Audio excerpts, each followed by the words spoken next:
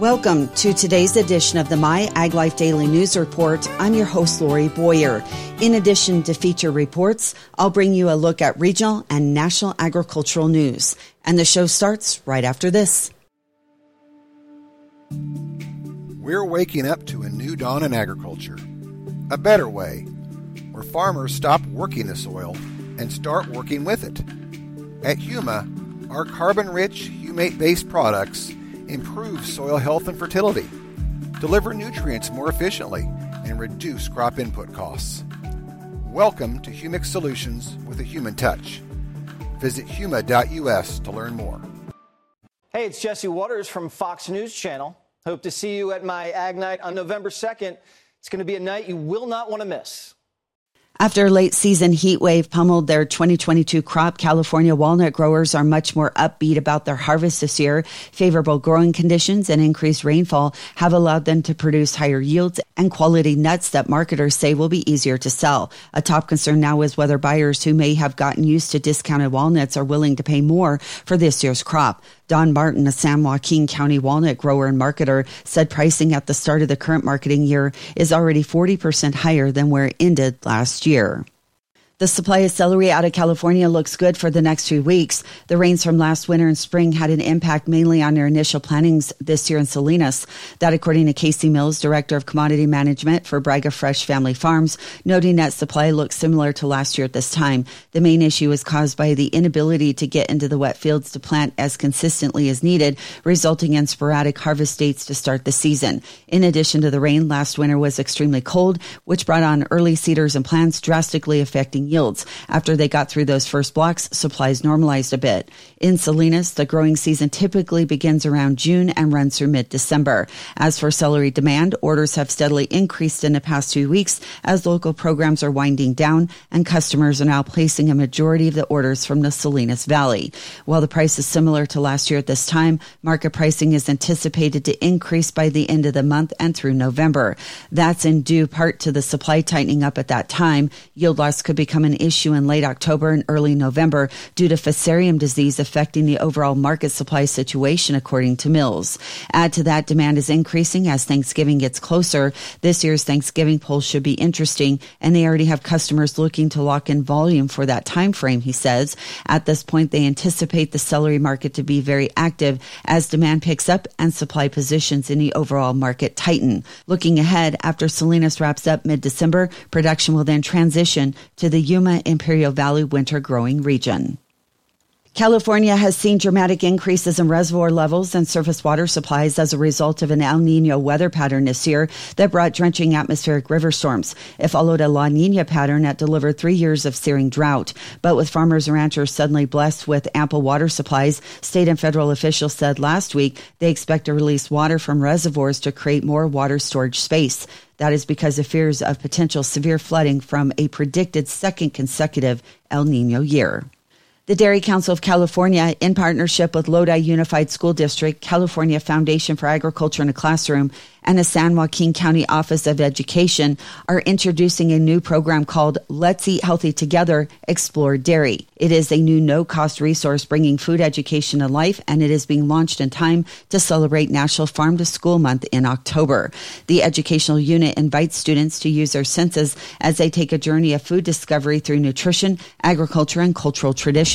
The educational unit invites students to use their senses as they take a journey of food discovery through nutrition, agriculture, and cultural traditions. The Let's Eat Healthy Together, Explore Dairy unit complements nutrition education and farm-to-school efforts, highlighting a local, seasonal, and nutritious dairy food group through tasty pairings with fruits and vegetables.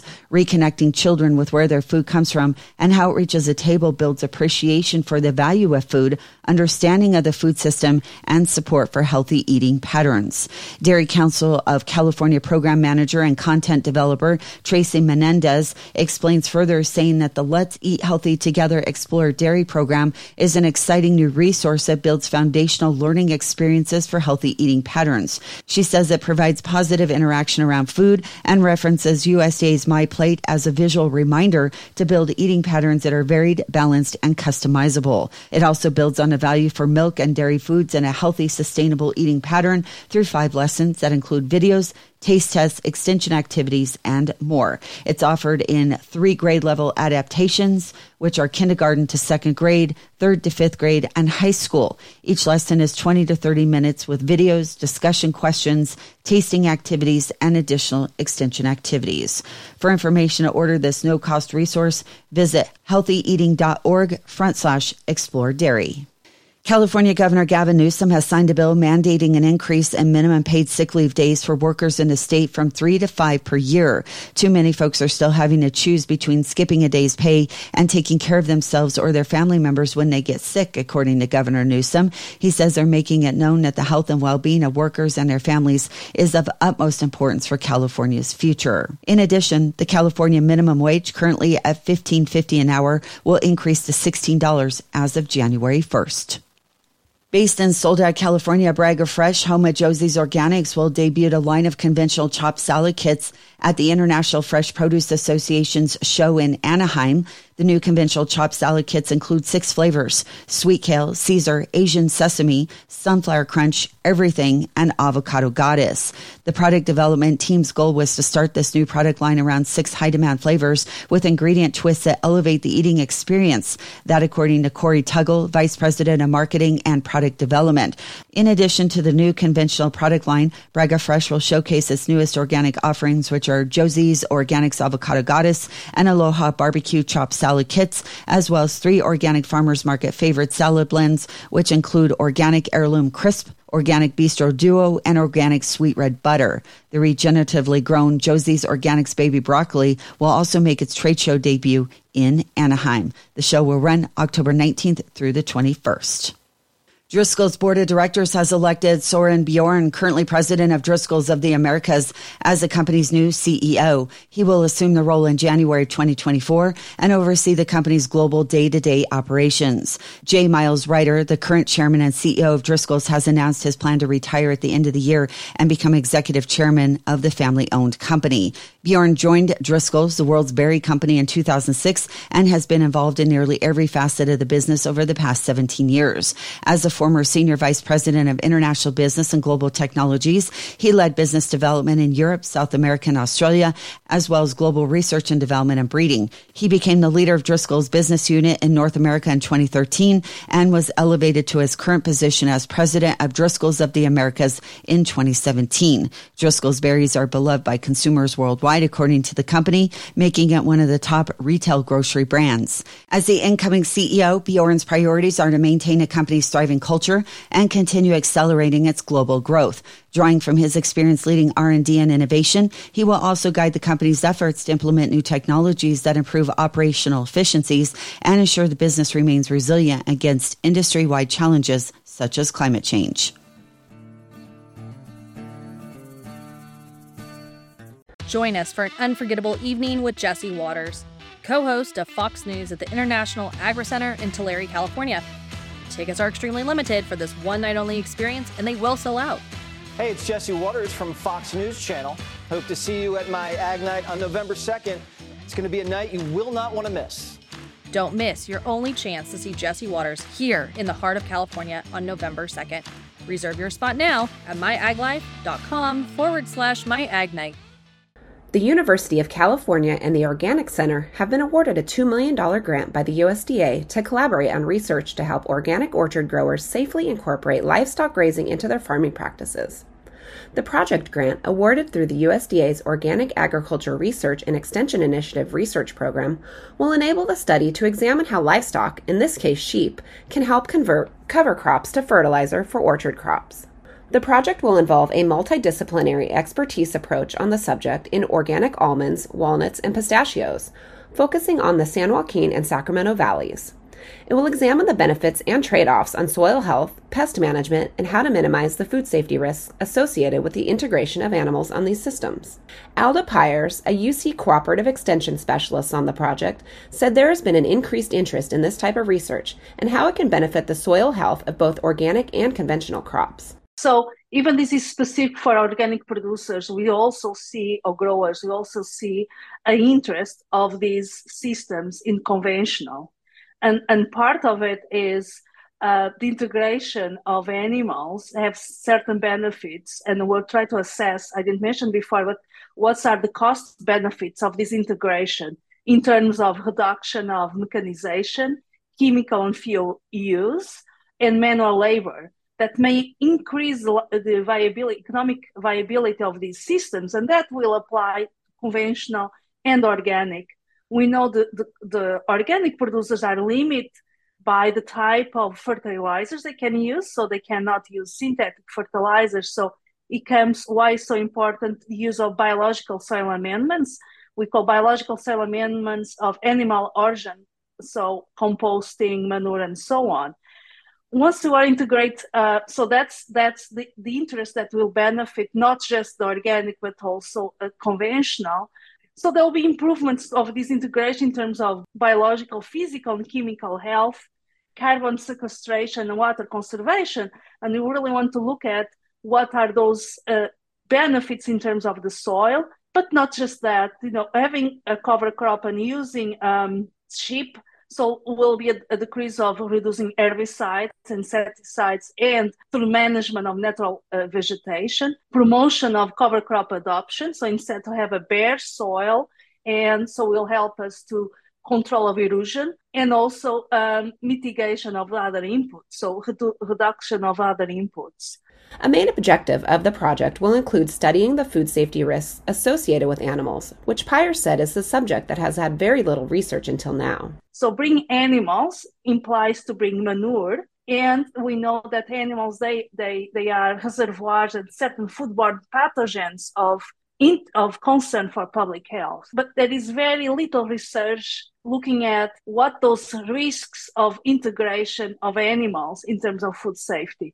So this project will allow us to look at that, and we're doing in different crops, and help us to fill the knowledge gap in terms of the best practice to mitigation those food safety risks. She's hoping the project will also develop important new research to help mitigate the destruction of navel orangeworm on almonds and walnuts. So normally the control is through different methods, mechanization, and so on. So try to see what's the effect of grazing on the control of these pests, and at the same time providing additional benefits in terms of ecological and soil health and weed control. So this is a really integrated project that looks at different aspects that the grower may face and try to see what's the benefits and the trade-offs in terms of the outcomes we're looking on soil health, pest control, but also cost benefits. The end goal of the 4-year study will be to create practical and technical tools that can be utilized by growers, stakeholders, and governmental agencies, says Pyers. There is not just the research component of this project, but also the extension and outreach.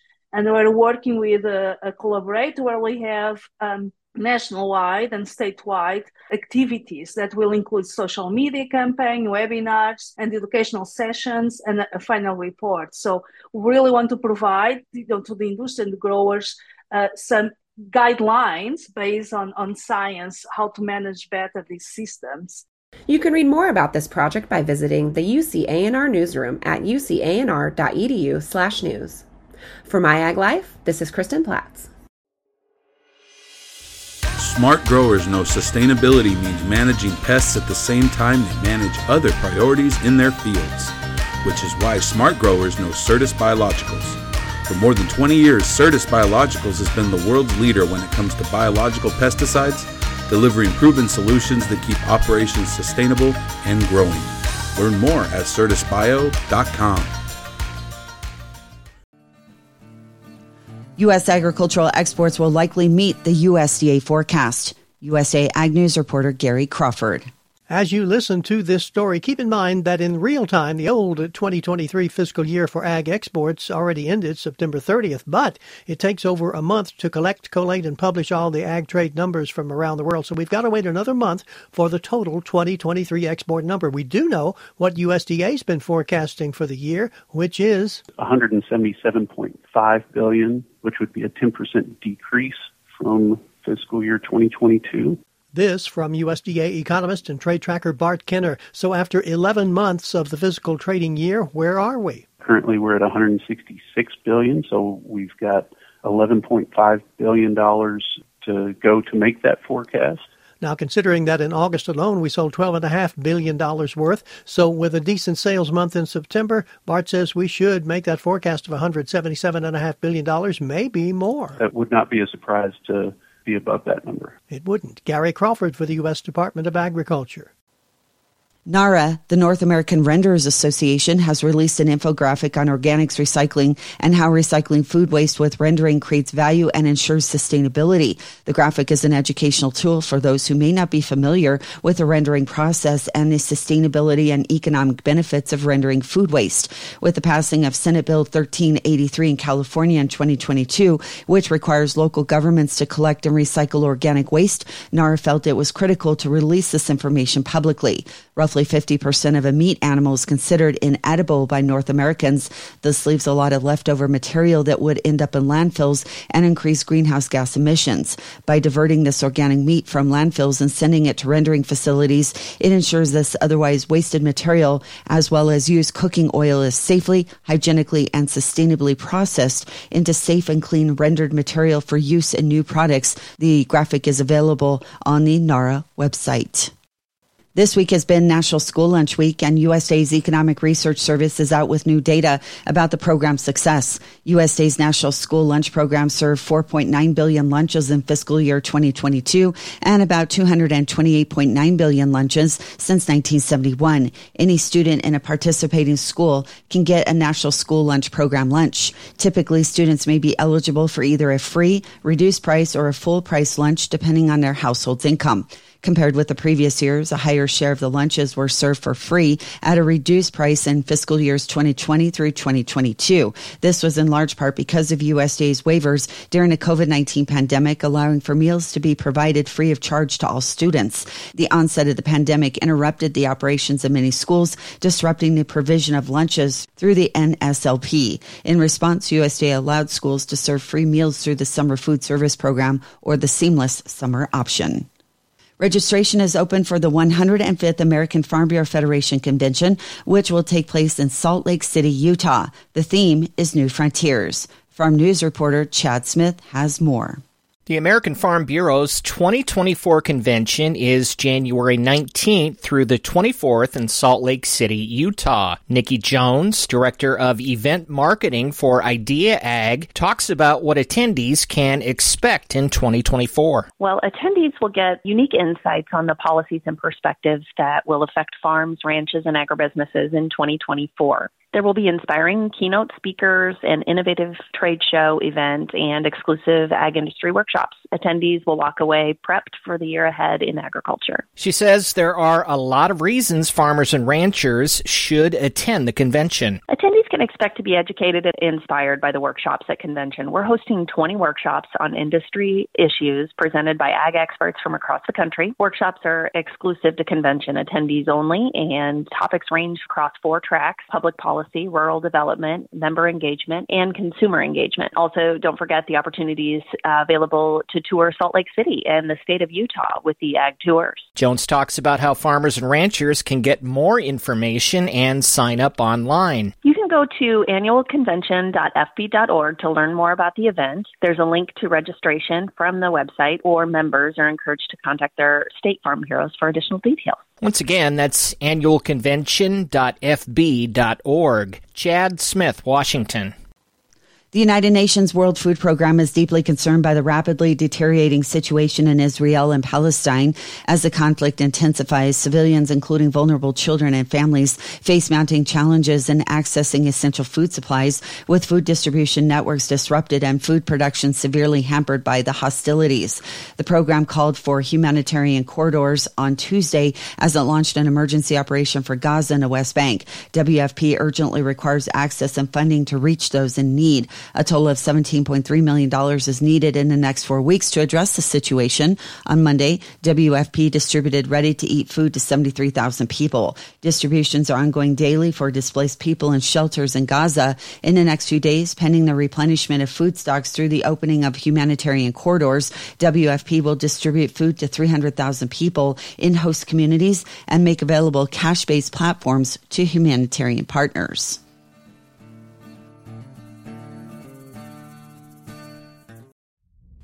JCS Marketing is your #1 way to connect with the ag industry. Through print magazines, digital media, podcast, and live and virtual events, JCS Marketing has the reach to inform, educate, and influence growers in the western United States. Everywhere you go, you see West Coast Nut Magazine on every one of my customers' tables. So that tells you everything. It's there, so they're reading it. Our My Ag Life platform includes podcast interviews and digital articles for busy professionals on the go. Our live events, continuing education webinars, and virtual conferences help growers connect with leading researchers and industry leaders. Let JCS Marketing help you connect. That will wrap up today's show. You've been listening to the My Ag Life Daily News Report. I'm Lori Boyer. From all of us here at the JCS Marketing team, thank you for listening.